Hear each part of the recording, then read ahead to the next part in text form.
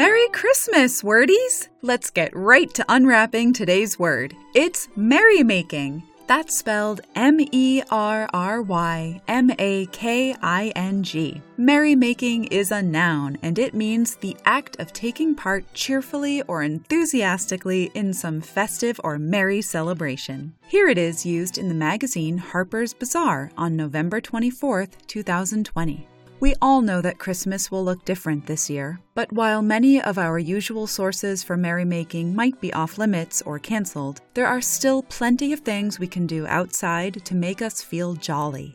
Before the noun merrymaking, there was the verb merry-make, which comes from the verb phrase to make merry. The adjective merry, which gets most of its use in American English during the winter holidays, dates from Old English. You'll hear this term quite a lot in carols, such as God Rest Ye Merry Gentlemen, which dates from the 16th century, if not earlier. While the modern ear will interpret this line as referring to a band of merry or mirthful gentlemen, the command of its first line originally meant, God keep you joyful, gentlemen. The verb rest there meaning to keep rather than to grant rest to, and the comma appearing before gentlemen. While merrymaking might bring to mind boisterous celebrations with lots of people, merrymaking can of course take many forms. We at Dictionary.com hope you have a warm and joyful holiday, making merry in whatever way you choose. For more, visit Word of the Day by Dictionary.com.